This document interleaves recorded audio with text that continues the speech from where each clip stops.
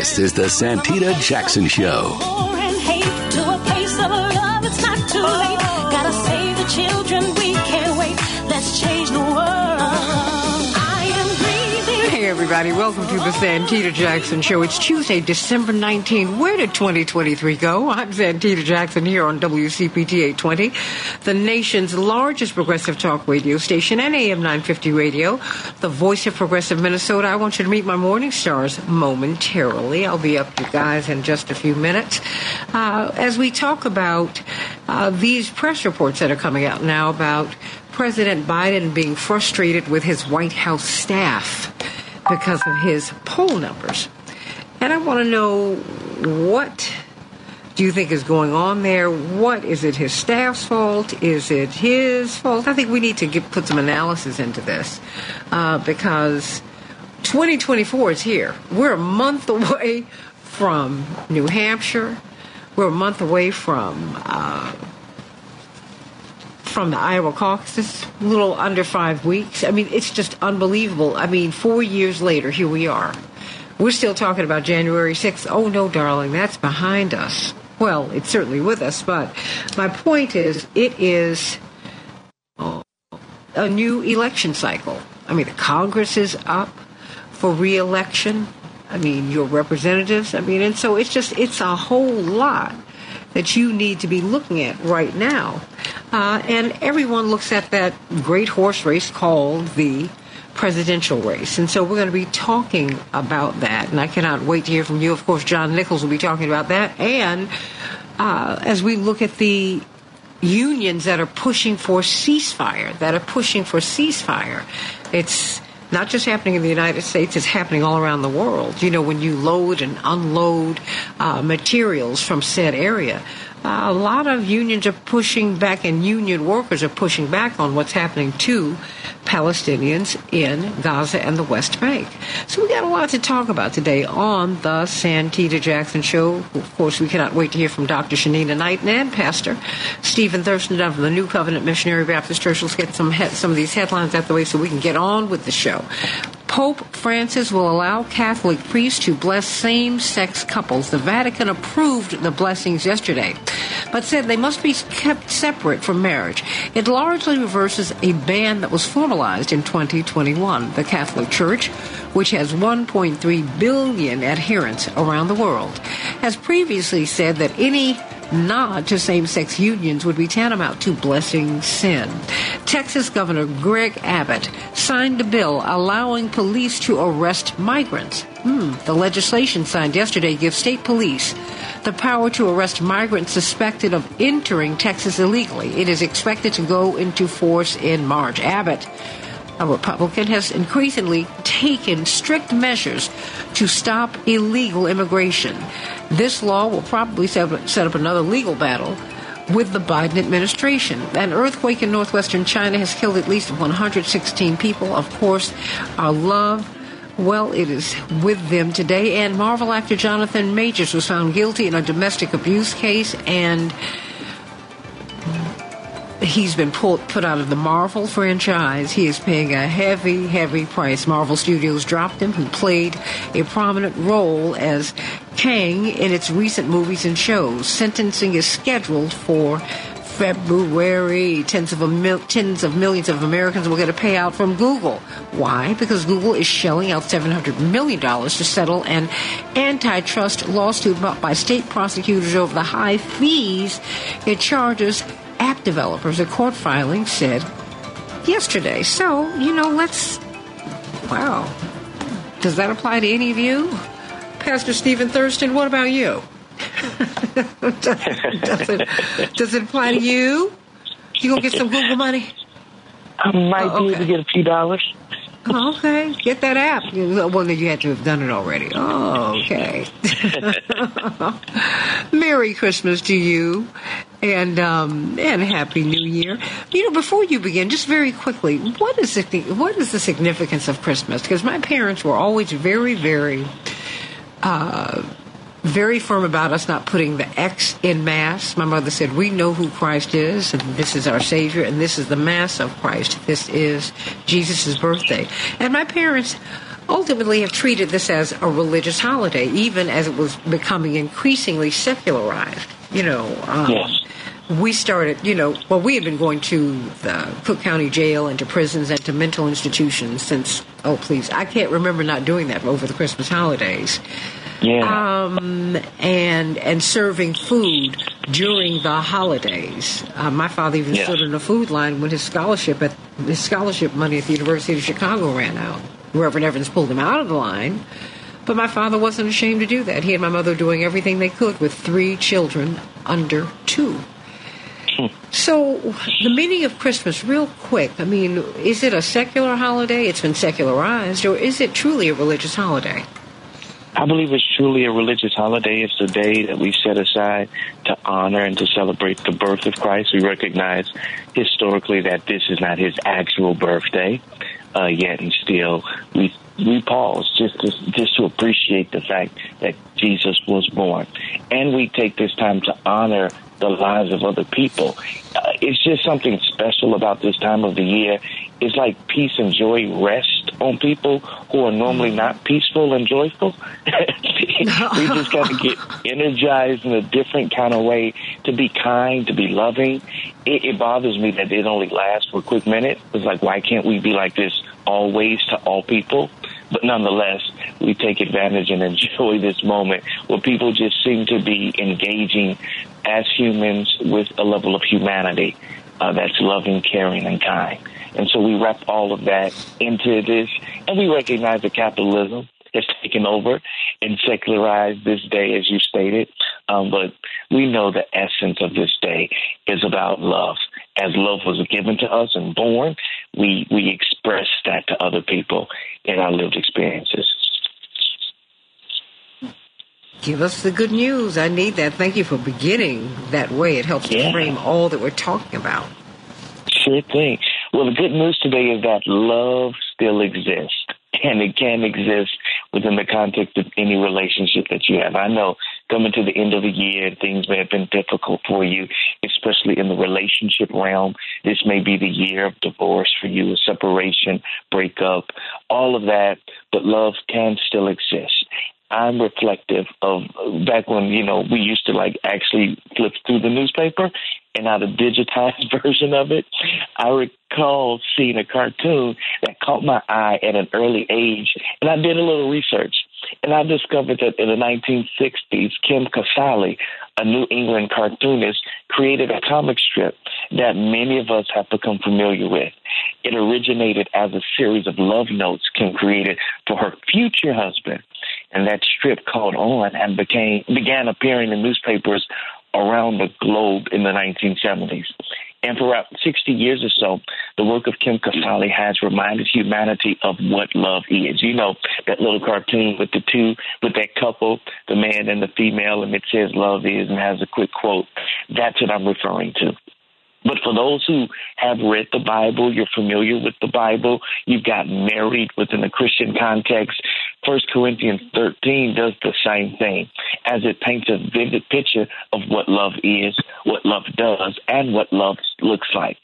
And though the sentiments of this text are often shared, and I do it a lot in wedding ceremonies as a pastor, and it's often agreed upon by both the bride and the groom, when turbulence strikes the relationship and crisis creeps in, love and its attributes and manifestations seemingly engage us in the destructive game of hide and go seek. But the good news is that reconciliation is possible. Will it require work? Yes. But here's the good news. It's still possible. And if reconciliation is what you desire, if you want your marriage or your relationship back on track, if you desire to right the wrongs that have taken place in your relationship, allow me to suggest a few practical ways in which you can begin to communicate love courteously and constructively. Number one, through patience. Your relationship didn't fall apart overnight, and guess what? You're not going to rebuild it in a day or two. As humans, we operate best when we're free. So I want you to resist the urge to set legalistic time frames on yourself or your significant other. If separation has occurred in the relationship, you want your partner to come back on their own volition, not because they felt forced to. and you want to express your desires, and then step back and let them make the decision for themselves. Additionally, you've got to be patient with your partner's ambivalence and understand that emotions are pulling both of you in two different directions. And sometimes they're with it, sometimes they're not ready. And I don't want you to think that they're lying to you or they're even bipolar. They're just expressing their feelings in that particular moment. And I get it. To you, it seems like they're contradicting themselves. But you've got to express understanding and engage patience as they navigate feelings and emotions based upon what's occurred in the relationship. Not only must there be patience, but we can express our love through kindness. This word translated means to be useful or beneficial. Thus, kindness may be words or actions that are useful or beneficial to your partner. What can you say or do that will benefit them? If you don't do it, guess what? Somebody else might, and you may have missed out on an opportunity to express love through kindness. So if you're in crisis, I get it. Most of your conversation is probably going to be destructive, and I want you to move past this place, and you can do it through kindness. Warm emotions can be reborn in the relationship, but kind words and acts must precede those warm emotions. The next piece that I want you to engage in is humility. Look, it's easy to look back over the relationship and announce all of your righteous acts while you're overlooking all of your weaknesses. I'm talking to the narcissist here. All the I talk, it may be true, but it's not loving. Love will refuse to proclaim its own goodness. You can next express your love through courtesy. Listen, you don't have to treat each other rudely simply because you're separated or in this place of crisis. Sure, discuss the issues, but don't attack each other in the process. How did you treat them to get them? I want you to reflect back on that. That's what you got to return to. If you are all loving and kind and giving compliments and buying roses and doing sweet stuff, get back to doing that if you want to get this thing back on the right track. Forgetting. Oh, this is a good one, Santita. Replaying every event that hurt repeatedly is destructive and useless. I want you to perform an autopsy on the situation, but don't keep exhuming the body. No positive purpose is served by bringing up the details over and over and over again. Moving past the past is key. It's the key that opens up the future and brings reconciliation between you and your partner.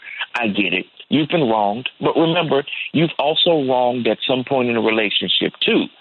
So we've got to move to the point of forgiving and, to some degree, forgetting. Finally, trust.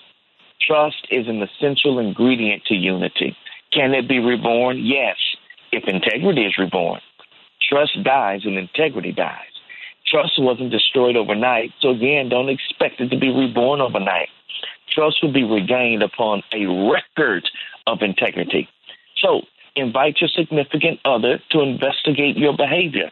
And when they see your words and your actions are aligning, that's when trust will begin to grow. Love is always hopeful. Love your significant other in spite of what's occurred. Start listening more instead of talking. Start asking instead of demanding. And seek to understand instead of seeking to get your way. Love can be returned. You can be reconciled. And you can get that relationship train back on its track. And I believe you can close out the end of the year on the good foot as it relates to your relationship. Just keep loving and loving in the right way. I love that. I love that. I love that. You know, because we nurse the hurt, right? Oh, yes. And it's like, here you want to get to the healing, and you won't. It's like, when you going to let this thing go? I mean, and then you get upset when folks go, I am out. Yeah. My middle name can't be MFer. Use my language. I mean, no. I mean, because you know. Come on. Yeah. That's how we live, right? You guys and everybody. You know, we got to stop. At some point, that's why what's happening in the Middle East is so critical for all of us. It's a ceasefire. I don't care where the hurt began. So now everybody got to stop shooting. That's right. I didn't say shooting. I said shooting. Stop. You gotta stop, because if you don't, it's never going to stop. Never going Pastor to stop. Thurston, Yeah. will you be doing your Facebook Live at 3 o'clock Central Time this week on Friday?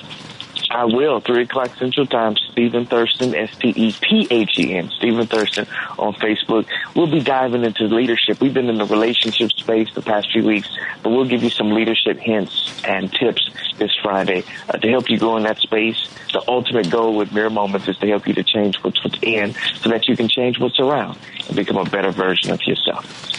I love it. I love it. And you will be with us. Will you be in Chicago during the holidays? I mean, will you be preaching at New Covenant this weekend? I will. New Covenant Missionary Baptist Church on 77 Cottage Grove, where you can catch us on all of our social media platforms. Our worship is at 9 a.m. Central Standard Time. We're done by 10:15, so pull up in person or log in online. We would love to have you with us. Pastor Stephen Thurston, everybody. Coming up, Dr. Shanina Knighton, if she can stay with us for just a few more minutes, so we can talk about infection prevention and being healthful through this holiday season. But boy, is there a tie between the mind and the body and our health. You know, as a man thinketh, so is he. Oh, I think I said a little something, but I'm not a pastor. Pastor Stephen Thurston. Wow, I love it. I love you so much. Give my love to your mom and dad. Will My do. uncle Love you. and auntie. There you go. Love it. We go back a long way. Stay right here, everybody, on the Santita Jackson Show. Let's talk about President Biden becoming angry with his staff. He's frustrated with them. He said, look at my poll numbers. What are you doing? Okay, you tell me. What's going on? 773-763-9278. 773-763-WCPT.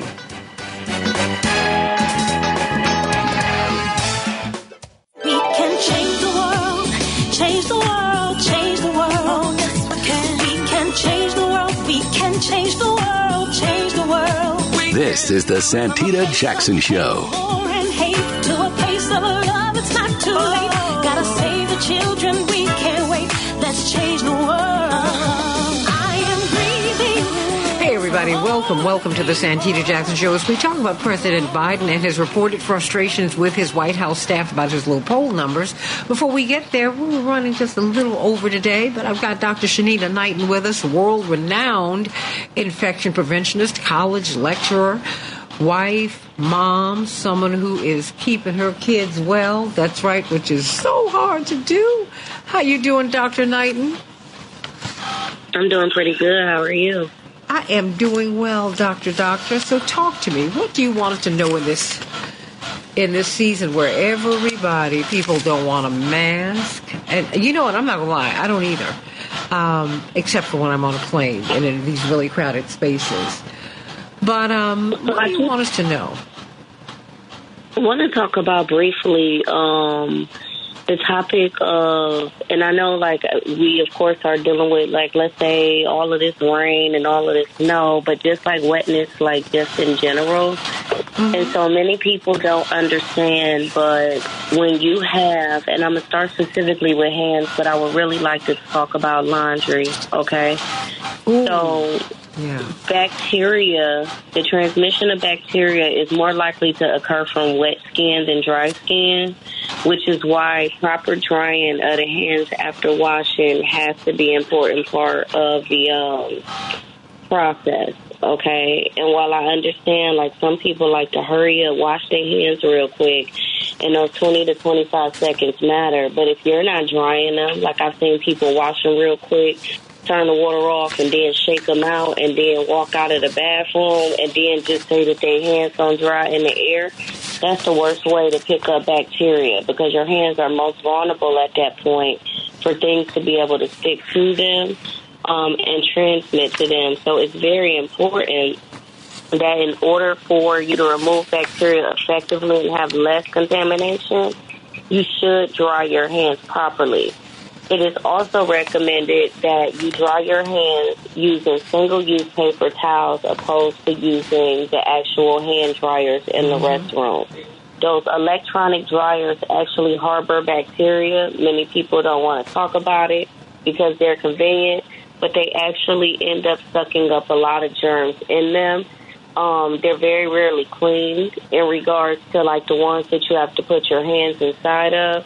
So if you have a choice between using paper towels to dry your hands and a conveyance of an electronic machine, remember your hands when wet can harbor bacteria, so it's important for you to use the dry ones. Similarly with clothes, as many know, I love working out.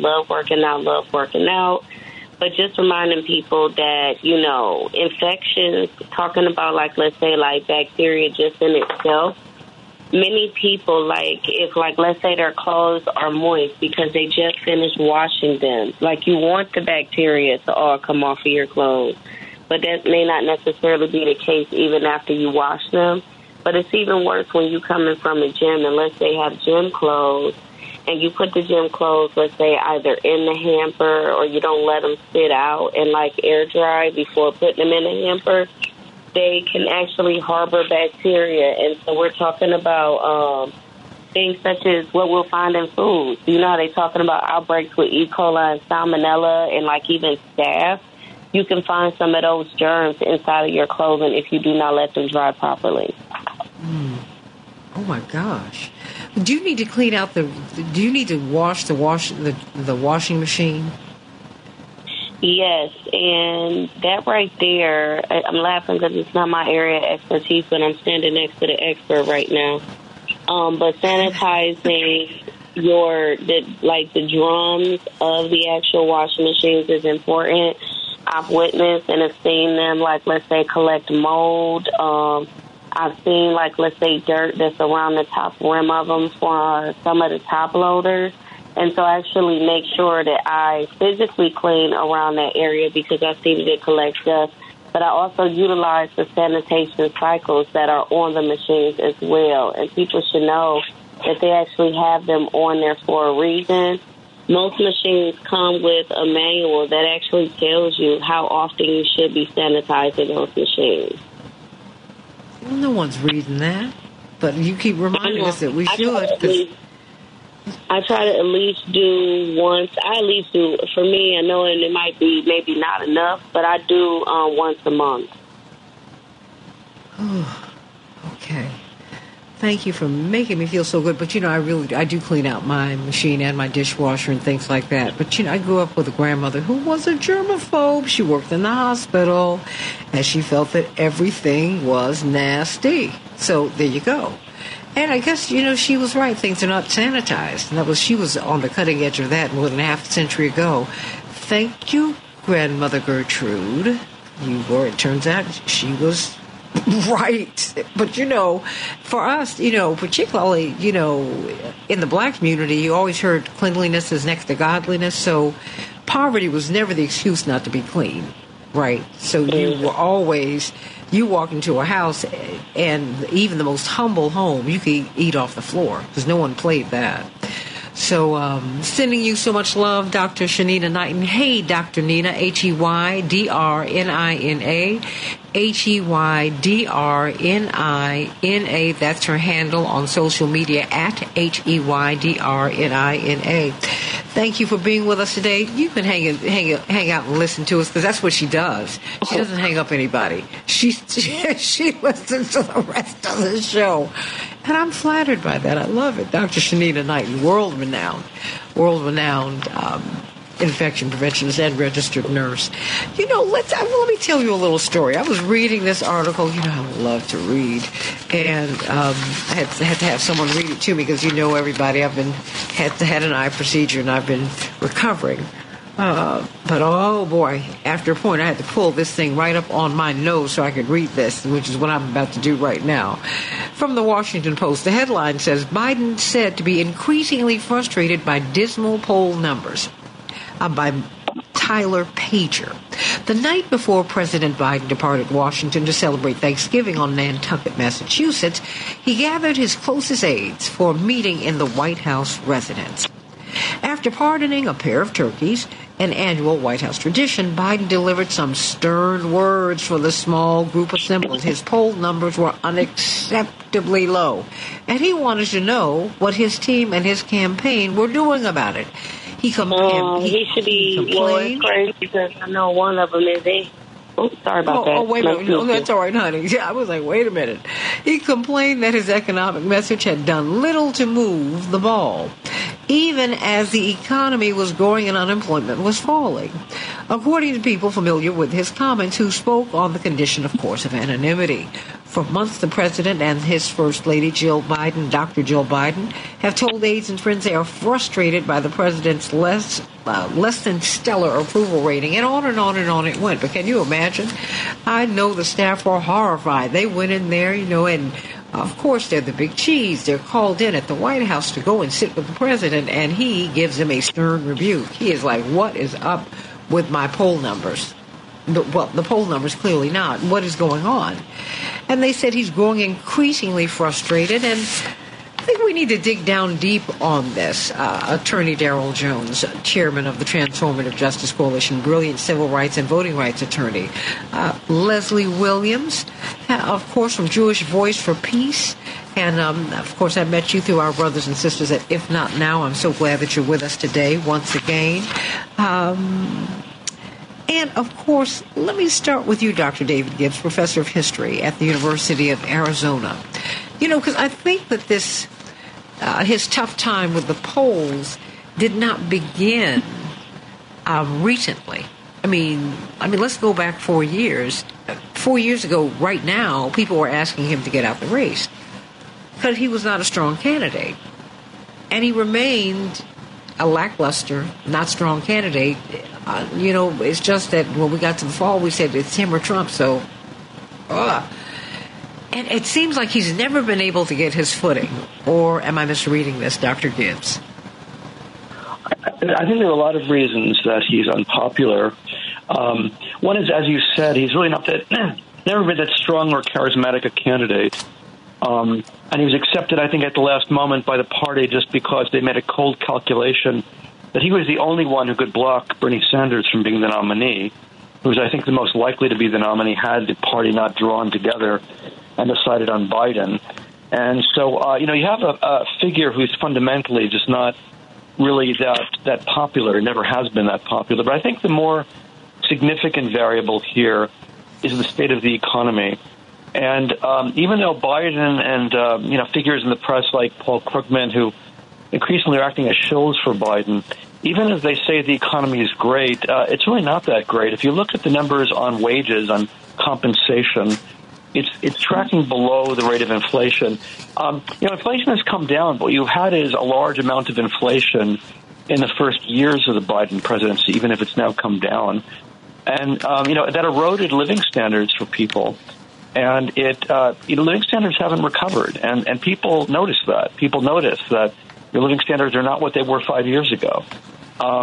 It is a fact that most people see their living standards as having been better under Trump. Now, I think Trump got lucky in that respect. I don't think that was any extraordinary competence on his part. But nevertheless, that's what voters look at. They look at, we were better off under Trump than we are under Biden, and our situation economically has gotten worse under Biden. That's true of everybody. Everybody who works for a living, everybody who's not really affluent and has accumulated wealth, they're very worried about living standards. And I think, pundits and academics sometimes forget about that detail, but that's the reality for most people. So I think that's the basic problem for Biden is the economy. In 1992, Bill Clinton, when he was running for president the first time, he had in his campaign headquarters a poster, I think James Carville put it up, that said, it's the economy, stupid, meaning that's what people are most worried about is the economy. And I think what many people who study election polls have concluded is that it's always the economy, stupid. That's what people are really concerned about first and foremost is the economy. And so I think that's what's really weighing upon Biden's credibility here more than any other factor. I think another factor I would add is the perception that he's been something of a disaster in foreign policy. Now, generally speaking, again, the Democratic perception, the perception of people in the Democratic National Committee and the reality, I think, are very much out of kilter here. The Democratic elite believe that Biden's been a great success in foreign policy. But if you look at his record, if you look at the record of his decline of popularity, The real turning point was the U.S. departure, the disastrous U.S. departure from Afghanistan. And that created a perception of incompetence and inability.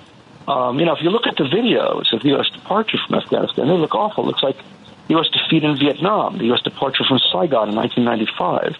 And that was not a good look, and that was not a good reality. And I think that the war in Ukraine, the American decision to go to the mat, so to speak, in terms of defeating Russia, which has gone very badly indeed, that also has not helped Biden. The war in the Middle East and the U.S. unquestioning support for Israel has not helped Biden.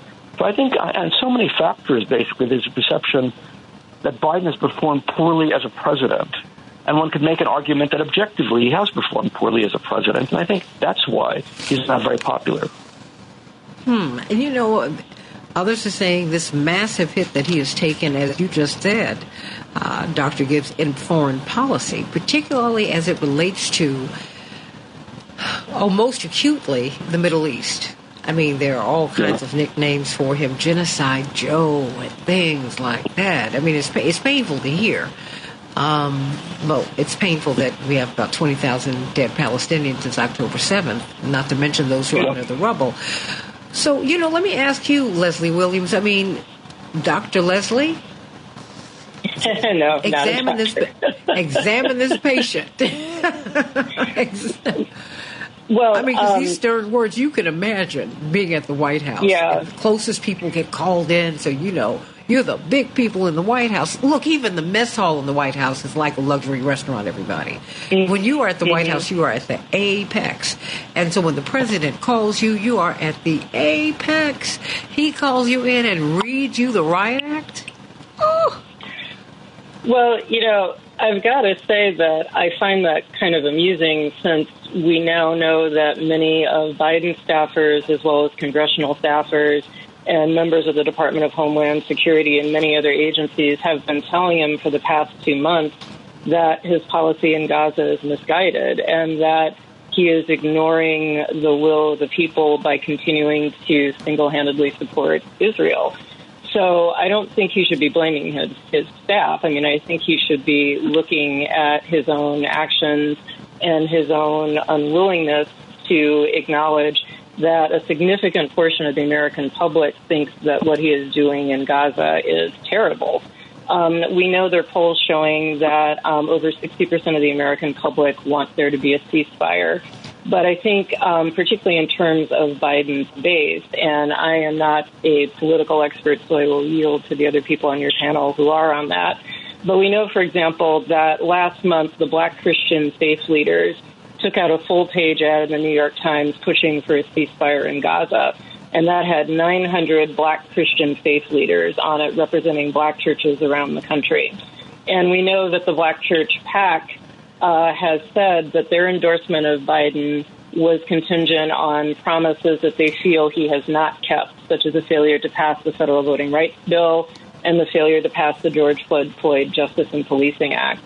So with those other broken promises and now this refusal to acknowledge the human rights disaster that he is really promoting in Gaza, he is at risk of losing the black vote, certainly the young black vote. College students, both black and non-black college students, overwhelmingly support ending the war in Gaza. Of all of the protests that have been held, the pro-Palestinian protests that have been held since October, 28% of those, over 650 protests, have been on college campuses. And we've seen a lot of them at HBCUs. There are major ones at Howard, for example. And a lot of... Sorry, go ahead. My school. Howard University. That's my. Yes, go ahead. Spot. No, that's my spot. I just had to give love to Howard University. Yes. Had to give it love. So we're seeing that some of his key constituencies, African Americans, young people, and of course Arab Americans, are extremely distressed by this. And you're hearing more and more of those people saying that they cannot bring themselves to vote for Biden next year. Now, we've got over 10 months before the election, and it's quite possible that people will make the calculation that as much as they dislike Biden, they're going to vote for Trump. But he had some pretty narrow margins in places like Michigan. And given the large numbers of Arab American voters and black voters in some of those swing states, I think that if he doesn't make an about face on his Gaza policy, he could risk having some of those voters simply not go to the polls or simply not vote for president next year. Well, I have to give you a little bit of pushback. I think you have excellent analysis. Mm-hmm. When you say that you're not an expert, you become an expert when you get in that polling booth. So I think we need to stop selling. No, we need to stop selling ourselves short. Because Lesley, Daryl, Dr. Gibbs, you know how you feel. You know what you believe when you go to that polling booth. I was just reading an NBC News story late last night, early this morning, about they were talking to young people. They said, you know what? Game changer. What he's done in the Middle East, I cannot vote for him. Does that mean I'm going to sit home? No, it means I'm not going to vote for him. I mean, people are saying that. And I've heard more and more young people say, I'm not going to continue to reward the Democratic Party when you don't do what I asked you to do, what I sent you to do. So no, people keep saying, oh, they're going to sit home, they're not going to do anything. Oh, no. You're going to see protests happen in a whole different way, Lesley. Because I think that's true. Because the people behind us have another view. They're like, freedom, what did Chris Christopherson wrote in Me and Bobby McGee? Freedom is just another word for nothing left to lose. That's real. Yeah. Well, I think also choosing not to vote is, for some people, a choice. For a very long time, the Democratic Party has taken black voters for granted, has really taken people of color for granted. But if you feel that you can't choose the Republican Party for obvious reasons, but then you feel that the Democratic Party isn't doing any better, you can make the choice to say, I'm not going to support either of you. And that is a choice. So I don't think staying home is necessarily a sign of laziness or apathy. I mean, I think for a lot of people, it can be a principled way of saying, I cannot support either of these regimes because in terms of what they're doing for people of color, what they're doing for marginalized people, including for Palestinians, they're the same. And we know that the Democratic and Republican parties have been completely in lockstep over supporting Israel for decades. But I think, the brutality of this assault on Gaza, the fact that you're seeing so much of it in people's social media feeds on TikTok, on Instagram, is really bringing home to people just how brutal and inhumane the occupation of Palestine has always been. So there are a lot of young people who are really waking up to that, who are going to be voting, who are registering to vote. And, of course, a lot of young Jewish people, the people that are in Jewish Voice for Peace, and if not now, who are also very active voters. So I think this is a major concern for Biden and the Democratic Party and that he needs to address it. Well, Daryl Jones, what do you say? I mean, because you and Barbara Arnwine are our foremost voting rights advocates. And I think people are going to vote. I just don't know which way they're going to go. Because they are quite upset. Attorney Daryl Jones. And good morning, Santita. I agree with both Dr. Gibbs as well as what Lesley Williams have been laying out with regards to, particularly the young folks or young voters and where they stand. You got to remember that, the young voters really were a large part of what put President Biden in office. And he was not necessarily their first choice. He was their best alternative. And so when you come in, as the best alternative and not the first choice, the expectations of you are going to be high because, they know that you're a compromised president. That's why they're voting for you. You are better than the alternative. We didn't necessarily care for all of your policies, but we're going to buy and invest in the fact that you're going to carry forward, knowing that we're voting for you, that you're going to invest in and stand for some of the issues for which the young voters stand. And I think that when you're coming in with that type of baggage, if you will, that type of understanding that you're not necessarily their first choice, and then you throw them into this Ukraine and the Gaza Strip issue where you're going directly against their interests. That's that's a lot for young voters to absorb. The question is, where are you on justice and policing on the George Floyd Act? It's not there. So they're seeing all these shortages of what they wanted from you, and they're not receiving them, and you're not their first choice anyway. So, that's part of what the administration is facing. And then when you layer onto that, when you go beyond just young voters, when you layer onto that what is it, some 76% of the Democrats support the ceasefire, and he's against it? 61% of likely voters overall support the ceasefire, and the president has really staked out this position, has wedded himself to the Israeli government with regards to not supporting the ceasefire. That's problematic. Wait a minute, to the right-wing Israeli government. Yes. Yeah, to that far-right Netanyahu. Mm-hmm. So you have all of this that's in play. And then you throw on that, on top of that, this whole Hunter Biden thing, whether or not there's any merit to it or not. This is yet another layer of questions, of problems, of issues that are existing for the existing president. So for the poll numbers to be low at this point, they're low for, I believe, those reasons. Perhaps they'll turn around as things, begin to shake out a little more, and it becomes very real as to who the two candidates are, or very actualized as to who the two candidates are.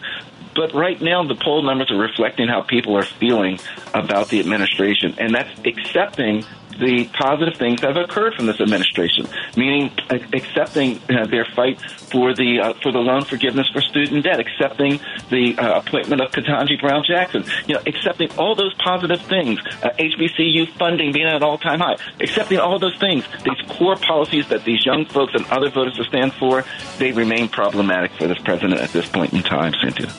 Yeah, absolutely. Well, Dr. Gibbs, I've got about a minute here. It turns out that the United Nations has a ceasefire resolution that the United States is trying to weaken. I'm like, Are they tone deaf? I mean, they object to the proposed call for, quote, an urgent and sustainable cessation of hostilities. What are they What are they thinking? Dr. Gibbs, 1 minute. There's an extraordinary rigidity on U.S. policy toward Israel that, the United States is going to fund. And again, I keep emphasizing this, that since 1971, the U.S. has funded the Israeli military to the tune of several $1 billion a year, every year. It's, one of the biggest, maybe the biggest foreign aid program in history. And they do it no matter what Israel does. And, in public, the United States has this fig leaf.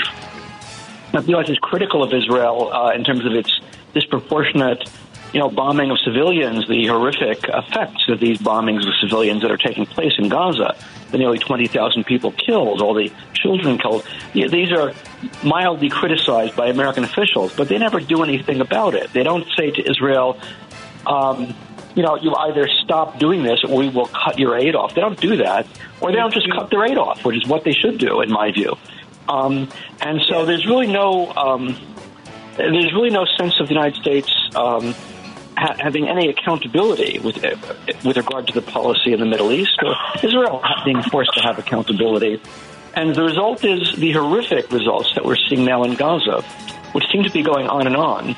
And this is blocking any effort to ameliorate those horrific results. They're blocking a ceasefire, effectively. And and that contributes also, I think, to Biden, the perception that Biden is going to be very weakened among young people who do not appreciate these kinds of things.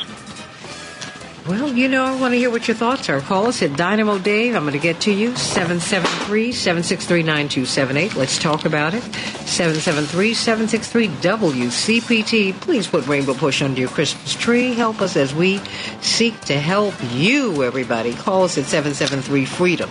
In the meantime, call me right now at 763-WCPT. Let's talk about President Biden's poll numbers. He might not be putting a public face on this, but he's very, very concerned, and he is on his staff's back to make things right. But do they have the power to do that? Back with more of the Santita Jackson Show in just a minute. We can change the world, change the world, change the world.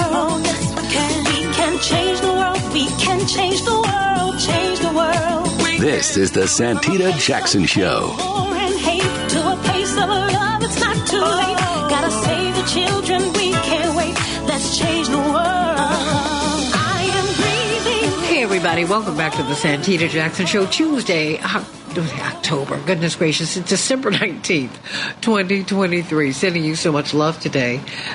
Hey, everybody. We're talking about President Biden's polling numbers and why.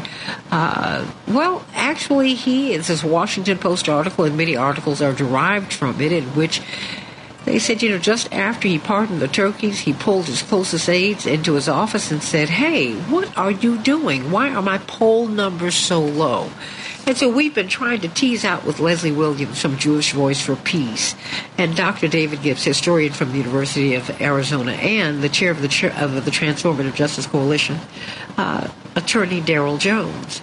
Just why we're looking at what we're looking at. So I want you to call me at 773-763-9278, 773-763-WCPT. Let's talk about this. Because now you have young people who are saying there is no way that I'm going to vote for him. No way I'm going to vote for him. Not just because of the Middle East, but because of the voting rights that have not been protected, but because of the justice and policing. So much. And in my 20s, I'm not wedded to either party. See, that's what we don't miss that about these young people. They're wedded to an America that they want to see, not an America that already is. They are in another space. So I want you to call me at 773-763-9278. Let me know what you're thinking. Let me know what you're thinking. They're not afraid of whoever comes up, whoever wins in 2024, because they know they're going to have to hit the streets anyway. Let's just get to some of these headlines so we can get to the rest of this show, everybody. Call me, though, at 773-763-9278. I want to hear your thoughts.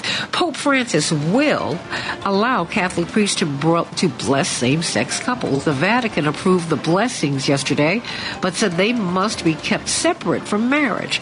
It largely reverses a ban that was formalized in 2021. The Catholic Church, which has 1.3 billion adherents all around the world, has previously said that any nod in the two same-sex unions would be tantamount to blessing sin. Texas Governor Greg Abbott signed a bill allowing police to arrest migrants. An earthquake in northwestern China has killed at least 116 people. Everybody praying for our brothers and sisters in China. And Marvel star John Majors was found guilty in a domestic abuse crisis. The Marvel franchise has already dropped him. In Chicago, we'll have a high of 32 degrees. Winter is here, everybody. Oof. And it is sunny outside and will be today.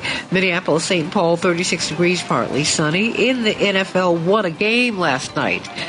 If you missed that finish, you missed something else. Seahawks 20, the Eagles 17. Oh, my gosh. What a game, what a game, what a game. In the NBA, the Bulls 108, the 76ers 104, and the Timberwolves 112, and the Heat 108. In the NHL, the Avalanche will be playing Chicago, and the Penguins were triumphant over the Wild 4-3. Those are just some of the headlines on the Santita Jackson Show. Everybody, if you want to own a home, Team Hochberg is giving you a new opportunity. It is cost prohibitive to own a home, to buy a home in the United States today. In 99% of the counties all across the country, people cannot afford to buy a home. Can you imagine? Absolutely. So Team Hochberg has come up with something, because they said, pulling together 20% of $200,000, $300,000, even $100,000 is a whole lot to ask of people today. So they've come up with a program. It's not 20% that you need to pull together, not even 10, not even 5, but 1%. Can you imagine only needing 1% to buy a home? Yeah, to make the down payment, and no private mortgage insurance. I want you to call Team Hochberg at 855-56-DAVID, 855-56-DAVID, or go to 56david.com and find out what this program is about. Tell your coworkers, everyone within the sound of my voice on this radio station at AM 950 Radio. I want you to call 855-56-DAVID, 855-56-DAVID, and find out about this program. Not 20%, Not 10%, not even 5%. 1%. That is all you would need to pull together if you qualify for this program. And guess what? You might even have a credit score that's low. Okay, that can happen. They have a secured credit card that you can buy that you load money onto it every month, and if you pay the bill at the end of the month, slowly and steadily over the next year, you will see, over the next months, you will see your credit score rise. Using your debit card does not do anything to your credit score, but using a credit card does do that. So call them and find out about their financial products. They want to help you to get your piece of the American dream. Team Hochberg at 855-56-DAVID, 855-56-DAVID. Can you imagine only needing 1% down to get a home in the United States? They figured out a way for you. Call them today at 855-56-DAVID or go to 56david.com. But I find that when you talk to people, you can get so much more. Call them today. Everybody, let's talk about Biden's frustrations, by his dismal poll numbers. He is looking at his staff and he's saying, what are you going to do? And the question is, what can you do? John Nichols comes up at the bottom of the hour.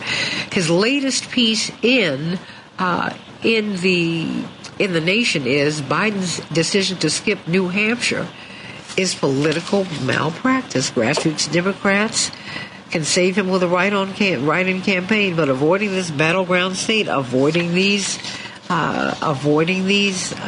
debates, y'all, that is not smart. And we'll have to see what Dean Phillips is going to do.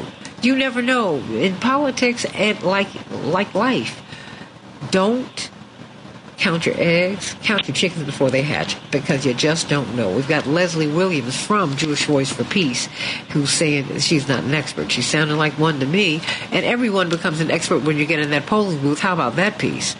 Dr.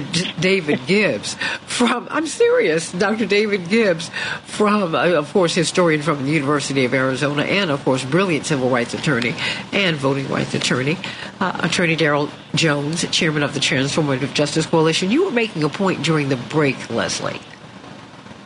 Well, yeah, we were talking about Dr. King and how after he made the speech at Riverside Baptist Church about Vietnam, about how he began to lose influence, lose popularity. And, I think one thing he'd been losing it before. He'd been losing it before. He'd been losing it before, but this was like the nail in the coffin. That was like the watershed, right? Oh, yeah. He couldn't get into pulpits. He was thinking of leaving the movement and trying to become president of Morehouse. Mm-hmm. He said, maybe I'm in the way, Yes. But I think one thing that is really critical to understand about what's going on now, and this is something that I talked about a bit the last time on your show, is the strong connection between African Americans and Palestinians, and really between several minority groups in the United States and Palestinians.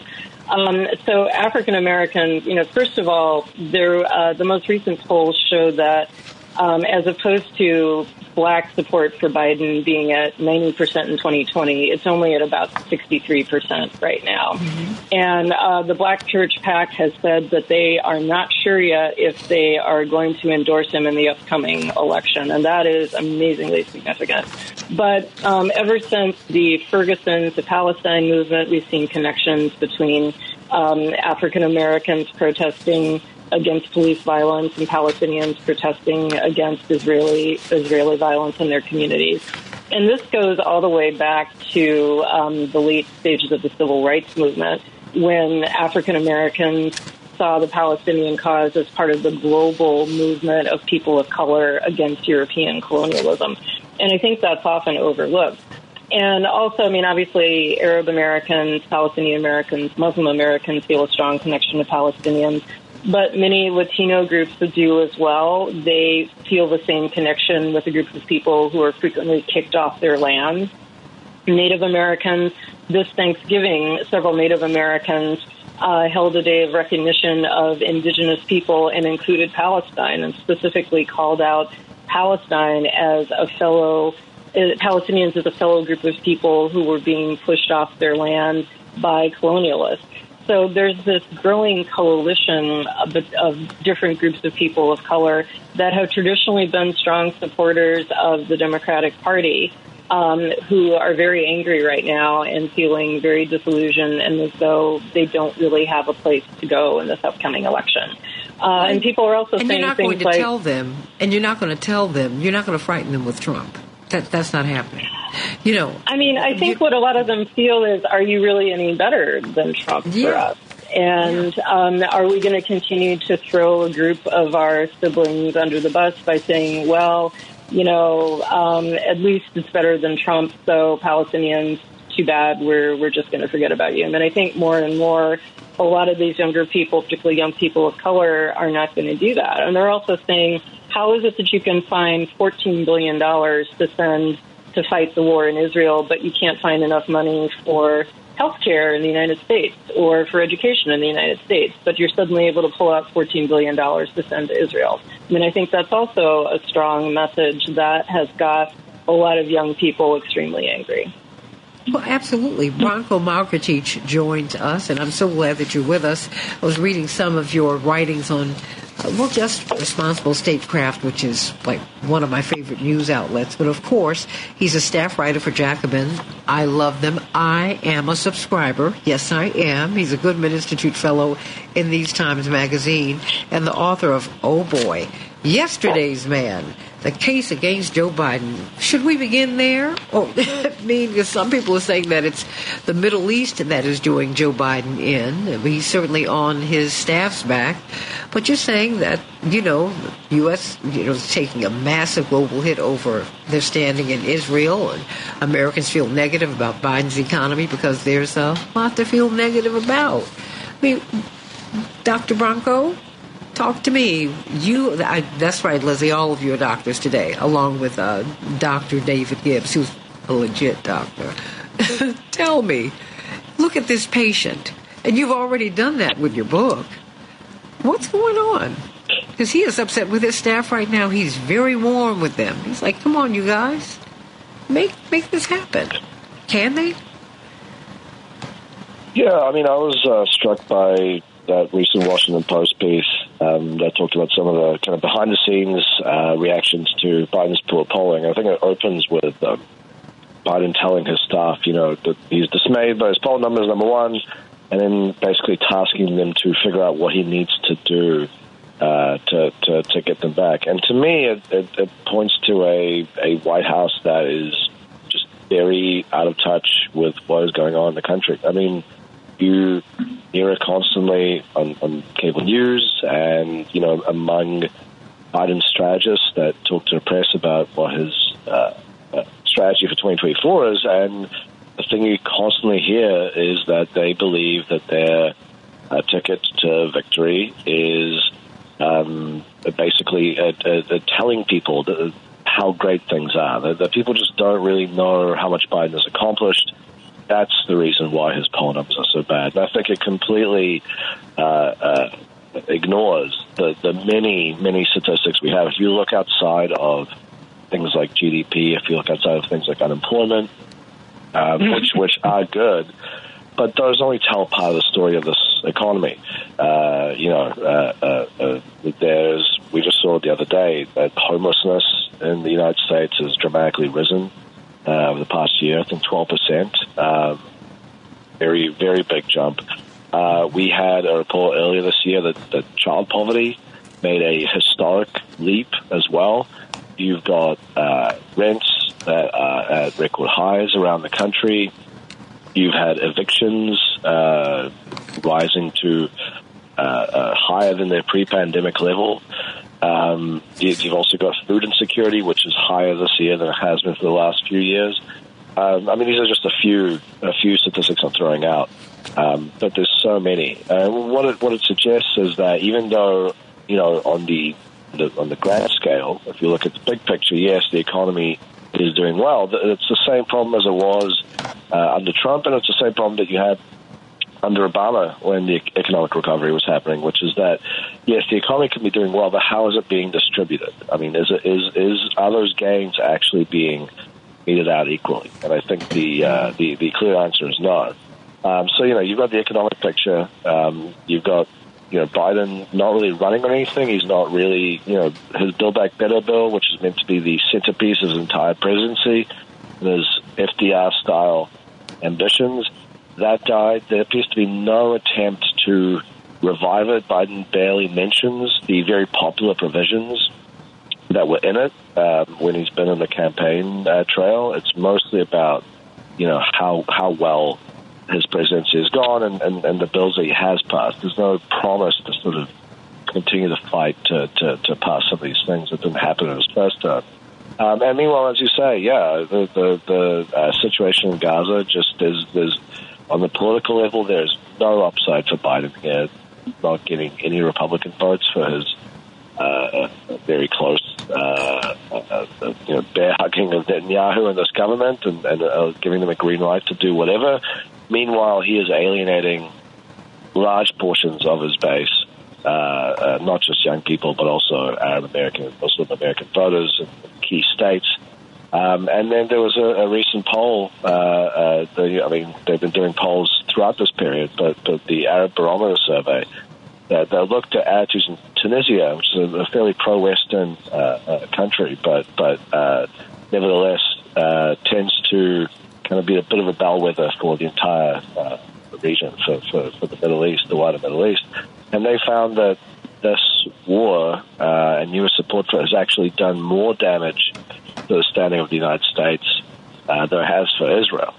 And basically they say, if you look at how previous trends have gone, you can extrapolate this probably to the wider Middle East. So overall, I think, there are a lot of bad decisions being made in this White House that are not just bad for the United States, but also bad for Biden's presidency. And the fact that they don't know or they can't tell what is going wrong for them, I think speaks to a real detachment from things on the ground in this country.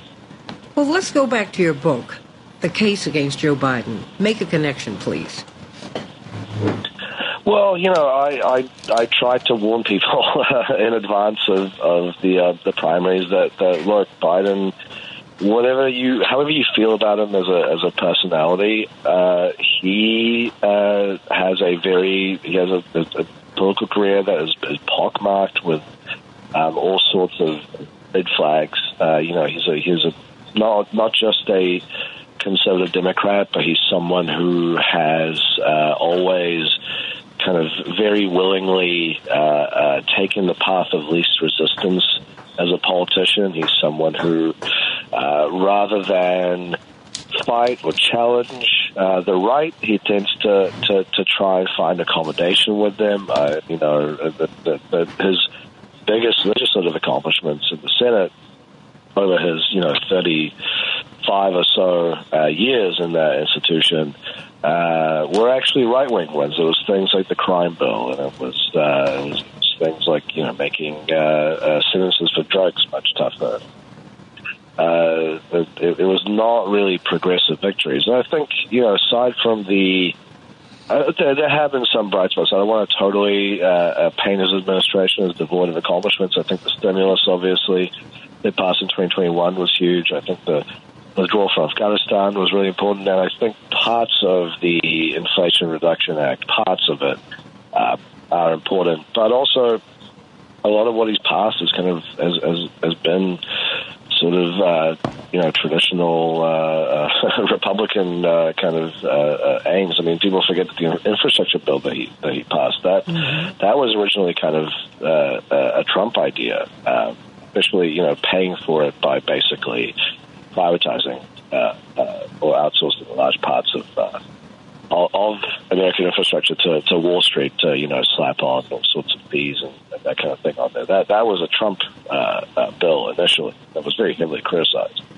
Unfortunately, yeah. Mm-hmm. No, I mean, because I think didn't know what you were about to say, unfortunately, because I think that many of us forget just how centrist or so really how far to the right he is in the party itself. I mean, coming on, with his support of the police, anti-busing, and all of that, and everybody gets upset with me, Branko, when I mention these things. But I'm like, but this is a guy who we put on, someone who was really struggling 4 years ago, and he struggled in 1988. I mean, he's always had a tough time as a presidential candidate. I mean, mastered the Senate, right? But the presidency, the mastery of it has somehow eluded him, Branko. Yeah, I mean, I think it's worth knowing in pretty much every Senate campaign, aside from his first one, Biden won by constantly lurching to the right of his Republican opponent. That was a strategy. When it comes to the presidency, he has not, fared particularly well. I mean, the 2020 election obviously is an exception, but from what I read about what Biden world people are telling themselves, that they, in their view, that the reason Biden won 2020 was because he was so underrated and he had these particular political strengths as a candidate that no one saw coming. To me, that's a complete rewriting of history. I mean, people forget number one, that Barack Obama involved himself in the Democratic primary, moved heaven and earth, basically, to make Biden the only challenger to Bernie Sanders and to basically consolidate the centrist vote around him. Biden got very lucky. You're the diplomat. They pushed Bernie out the race. Yeah, I mean, stay right there. Let me go to this break. We're going to bring up John Nichols, but you stay right there. Look, I'll say it. They pushed Bernie out the race, and this is the most popular elected official in the United States today. That was what you call dumb. Yeah, I said it, and I'm not being diplomatic about it, because look at the mess that we're in right now. Trump is being fast-tracked to the White House. That has me upset. Really. Stay right here on the Santita Jackson Show. Branko, don't you leave yet. Don't you dare leave. Stay right there. John Nichols coming up. Back in just a minute. We can change the world. Change the world. Change the world. Yes, we can. We can change the world. We can change the world, change the world. This is the Santita Jackson Show. War and hate to a place of love, it's not too late. Gotta save the children, we can't wait. Let's change the world. I am breathing. Oh, boy. Welcome back to the Santita Jackson Show. Of course, John Nichols is here with us, as he is every Tuesday at this time. And his Nation magazine article is, it's a wonderful piece. It's really provocative. It's thought-provoking. Biden's decision to skip New Hampshire's political malpractice. Ouch. So we're going to be talking about that as we're talking about Biden's frustrations with his staff, with his top-tier staff, campaign and White House staff, about his low polling numbers. But we've been trying to analyze how we got here. And there are reasons why we are where we are with him. Cornel West is saying that he should have an LBJ moment and leave the race maybe in the spring. Do you think that's going to happen? Call us at 773-763-9278, 773-763-WCPT. Of course, we've got Lesley Williams from Jewish Voice for Peace giving us some excellent analysis, I must say. Attorney Daryl Jones, excellent analysis from everyone here on this panel. Transformative Justice Coalition Chair, and of course, Dr. David Gibbs, brilliant historian from the University of Arizona. And we have been so excited to have Branko Marcetic from In These Times and Jacobin Magazine. I urge you to support those magazines because they really give us some of the best reporting that is out here.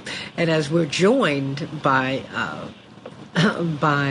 this heretic, also known as my friend and brother beloved, John Nichols. Before I get to you, John Nichols, Dr. Gibbs was asking a really thought-provoking question of Branko. Dr. Gibbs? Yes. Well, one of the things that we've been talking about on this show for many months now, and Branko has been writing about for a while as well, is the Ukraine war, and the with critiques of how this war basically has reflected very poorly on the Biden administration. That opportunities for peace were passed by. The war was escalated very foolishly by the Biden administration.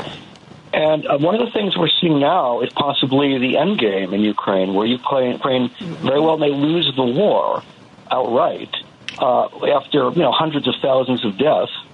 And all of this is going to look very bad for the Biden administration. At least that's how it's looking to me. And I'm wondering how Branko and other people on this panel feel this may affect the election campaign. I'm just wondering if we see substantial setbacks in the battlefield or even a disintegration of the Ukrainian army, which is a possibility over the next 10 months.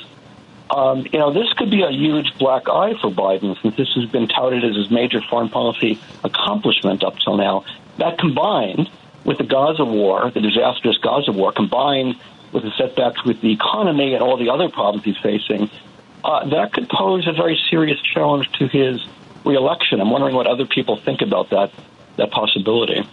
Well, let me start with you, Branko, and then, I want John to pick this up as he talks about, because it's hard to believe we're inside of 5 weeks before New Hampshire, and all of this is relevant because these are the things that people are talking about in New Hampshire. People don't have to declare a party, everybody. They just jump in and they tell you who they like. So, Branko, why don't you answer? Just speculate, even with respect to the question that Dr. Gibbs just posed. Yeah, it's a very plausible scenario. I think if that happened, it would be, very bad for his campaign. Just think about how the kind of negative portrayal, the bad scenes coming out of the Afghanistan withdrawal, dealt this kind of permanent black eye to Biden's presidency. That was probably the one single event that he got the most terrible publicity on. It was overwhelmingly negative media coverage. And I think if Russia does indeed decide to try and use this opportunity to roll over the Ukrainian forces, scenes of Russia seizing more territory and Ukrainian forces kind of fleeing, I think would be very, very bad for Biden, because he's staked so much of his presidency on this. Remember the first ad, I believe, that he put out for his presidential campaign heavily about his support for the Ukrainian war effort. Secondly, I think even without all that, and by the way, I would add, this is exactly why people like myself were for a long time saying that diplomacy should be being pursued by the Biden administration. They should be trying to get Russia at the negotiating table when there was actually inclination from Moscow that they did want to negotiate earlier this year and last year. Part of the reason was because it was entirely predictable that the GOP at one point would say, you know what, this war is too expensive, we don't want to keep funding this. And this is exactly what's happened. This is, anyone with even a passing knowledge of U.S. politics could have guessed that what we're seeing now would have happened. But, put aside all that, I would also say that the funding for the Ukraine war, I think, has already had an effect on Biden's re-election chances. Remember, he came to office with this promise of a foreign policy for the middle class. And what that broadly meant was the U.S. was not going to any longer, spend oodles of money on foreign wars, get itself entangled in all these conflicts overseas. Instead, the Biden administration would pursue a foreign policy that was had the interests of basically American workers at its heart. And that has not happened ever since, I would say, basically the start of this war and going up until today with Biden's support for what's happening in Gaza, which is, untold amounts of money have been going overseas. At the same time that the U.S. is unable to find money for things like COVID relief and not able to pass large parts of Biden's agenda, supposedly because it's too expensive. Money constantly seems to be able to be found to send, for the purpose of waging foreign wars. And I warned a year ago that, this was exactly the thing that led to Trump being reelected. Trump was constantly saying that money was being sent overseas instead of being spent on the welfare of Americans. And you've seen people saying that outright. There was some polling, I believe, by NBC not too long ago. They talked about young and African-American voters. And they quoted someone saying basically, like, look at all the money that's being found that's going to all these other countries. Why is that not money being spent on us? you had the mayor of East Palestine, if people remember that, where the terrible train derailment happened and there was a horrible, basically environmental disaster. The mayor of that town, complained that Biden actually never came to East Palestine, but he did, as this disaster was going on, he did go to Kiev. And so I think these criticisms that Biden has basically abandoned this foreign policy for the middle class and appears to be more interested in the welfare of people abroad than Americans. I mean, you can argue whether or not that's fair, but I think that is a perception that exists among a fairly broad swath of voters, and that's going to be a challenge, I think, for him to try and overcome.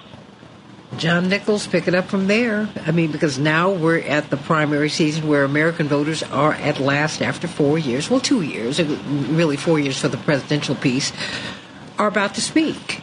And you're saying that his decision, Biden's decision to skip New Hampshire, and I certainly want others on the panel to weigh in on this because I thought that this was so compelling. You're calling this political malpractice. What do you mean, political malpractice? That's really strong, John.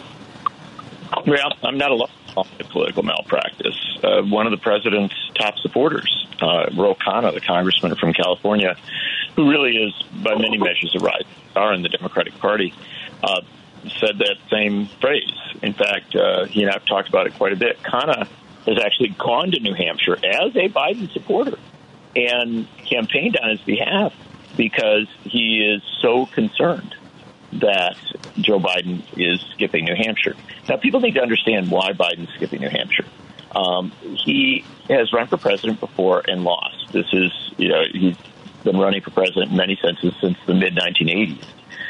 And New Hampshire has never been a good state for him. And so as president, he has immense power, and he worked with the DNC to shift the primary process to begin in South Carolina. And they made a good argument for that. They said, look, South Carolina is more diverse than New Hampshire, and it is. But the problem with going to South Carolina is that South Carolina is not a swing state. South Carolina will vote Republican in November. And so if they really wanted to go to a more diverse state, they would have gone to Michigan or to Nevada or to Georgia. But they went to South Carolina because, frankly, President Biden thought he'd have a very safe route there. The mistake they made was to assume that New Hampshire would accept this, and New Hampshire did not. New Hampshire officials scheduled a January 23 primary, parallel to the Republican primary, and Joe Biden has officially skipped it. His name will not be on the ballot, but the names of Dean Phillips and Marianne Williamson and other candidates will be. Those other candidates are campaigning there. At the same time, Republicans are campaigning there. They're all over New Hampshire, and they're grabbing the headlines. So what I wrote about is the concern on the part of New Hampshire Democrats. Remember, New Hampshire's in a swing state. It matters in November. On the part of New Hampshire Democrats, that Biden's not there, and that the image is terrible. Why isn't he there? Who made that decision? It's got to come from Biden because, remember, a president controls the national committee of his party or her party. Oh, yeah. In this case, Biden has control over the DNC.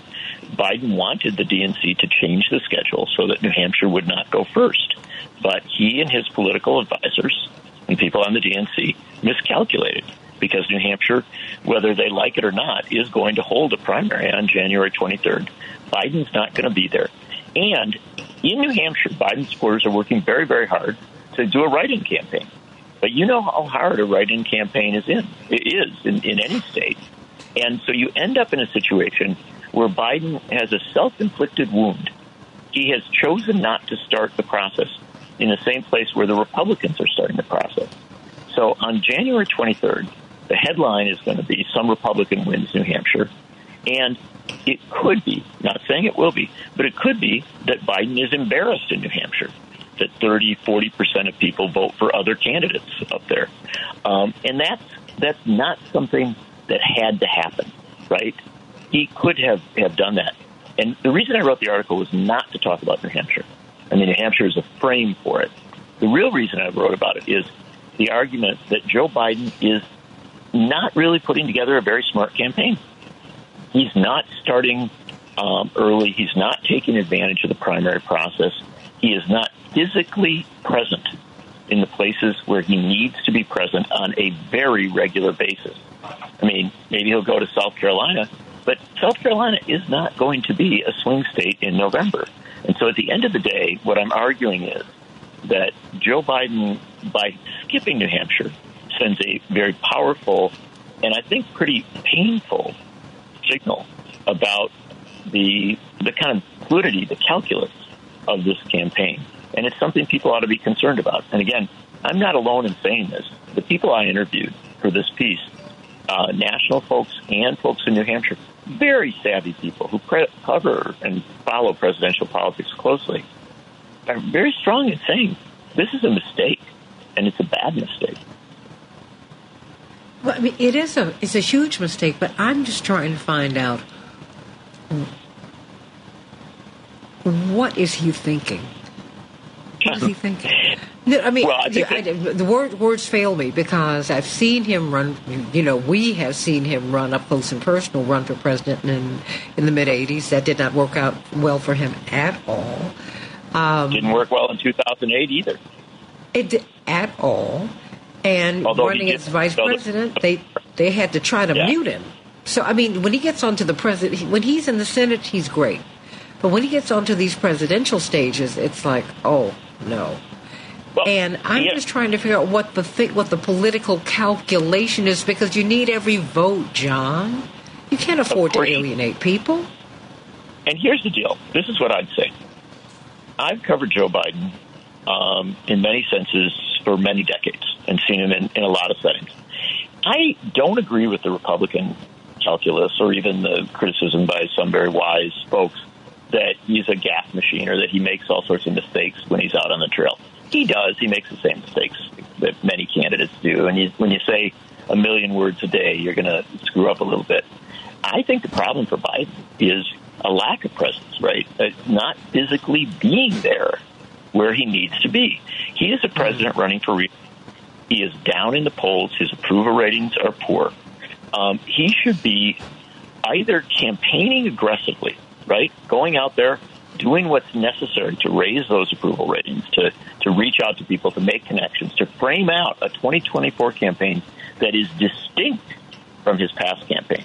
That is saying, look, I want another term because here is what I want to do. Here are the things I know domestically that have to be done. And he should be talking about that a lot so that people are hearing him, seeing him. And he's not. He is most days hunkered down in the White House or off, at Camp David or whatever. And I'm sure he's working very hard. I have no doubt of that. But remember, a president is not just a manager. A president's job is not just to, come in the morning and look at all the reports and, talk to all the people and make sure, the I is dotted and that T is crossed. A president's job is also to be a leader. And in an election year, the president's job is to be the leader of his or her party. And my suggestion here is that by skipping a key primary and by not really showing himself during the primary process, and certainly at the level that he should, Joe Biden is ceding the first half of the year to the Republicans. He is essentially saying the dynamism is on your side. You get to make the noise. You get to be seen. Now, admittedly, many of these Republicans are messes, right? The more they are seen, the more many folks will say, boy, I don't want that. But at the end of the day, they are the dynamic force. They're the ones who are seen. Biden on the sideline. This cannot be the direction this goes. If it is, then the conversation you were just having becomes very, very relevant.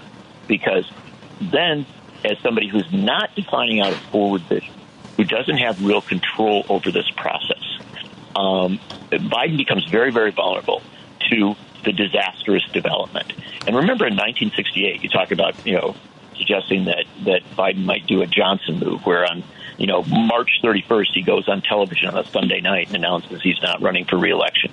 That's what Johnson did in 68. Well, remember what happened in 68 before that.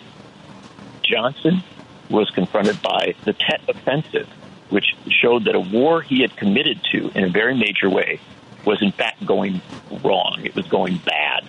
Parallel that to Ukraine. And then he went into New Hampshire.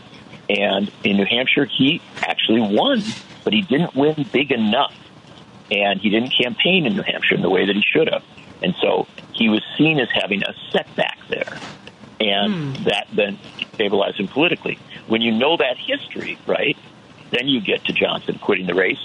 And here's the really scary thing for people who maybe don't want Donald Trump to be president. Johnson quit the race, handed it off to his vice president, Hubert Humphrey, who went on to lose. And you know, I can guarantee you, as somebody, as a historian of politics, if Johnson had stayed in the race, he probably would have won, right? But he was so dispirited, so, you know, beaten down, and so unwilling to change direction, right, as regards Vietnam, that he exited the race. It was a disaster for the Democratic Party. In many ways, I would argue a disaster for the country. And so Biden, in my view, is setting himself up for this sort of situation. Maybe it won't happen. Maybe it won't. Maybe Ukraine will turn out well. Maybe New Hampshire will turn out well. Maybe Biden coasts through and everything goes the way that the Biden people apparently within the White House imagine. But what if I'm right?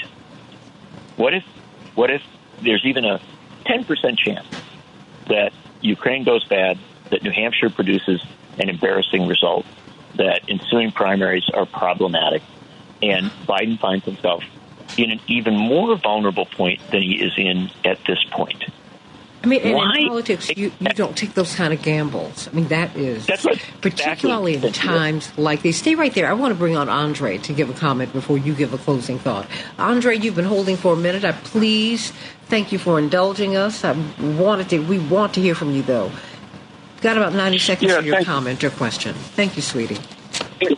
Yeah, good morning, Santita. Thank you. No, I was just listening. But I just wanted to weigh in on some of these young voters. What I do know about the young voters is a lot of them don't understand civics and how the branches of government function. And in order for them to be upset about what they are not getting, they first need to understand why they are not getting it and how to go about getting it. First, the president, the executive orders can only go so far. And secondly, it takes a majority. In some cases, it takes 60 votes to get things passed, legislation passed. And you need to control the House and the Senate for certain things. So right now, Joe Biden may want to do certain things, but he doesn't have the votes. Thirdly, voting rights have been under attack.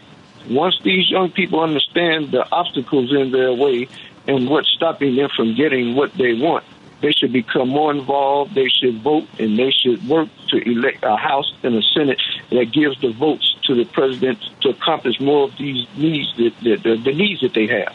If the media was fair, they would tell these young people this and not lead them astray after all of the media is supposed to inform and not share these biased polls that are designed to set a particular Andre, let's not make the presumption that these young people are not politically savvy. They really have a real understanding. Not suggest that they are.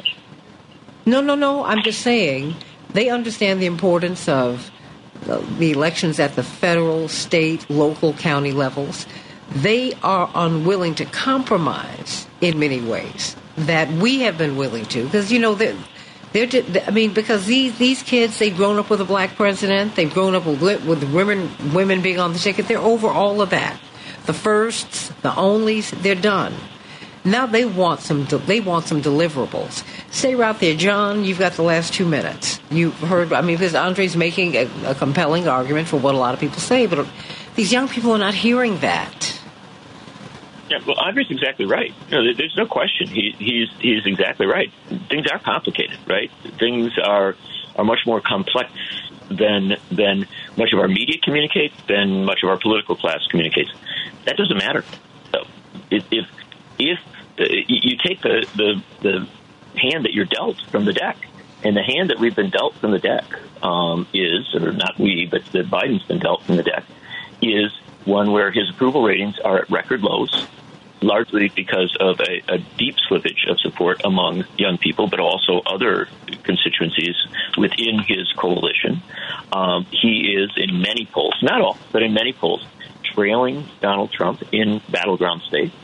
And in fact, if Nikki Haley were somehow to beat Trump, which I don't think will happen, he's even more ahead. And so Joe Biden, like it or not, is in a vulnerable place. He's president of the United States. He has a lot of power. But as, again, I argue in the article, big article on New Hampshire that we've got as the nation, he isn't doing the things that a president in a difficult circumstance would logically do. Because, again, as I said before, maybe everything turns out all right. But what if it doesn't? If there is a vulnerability, why not address it? Why skip the first major primary?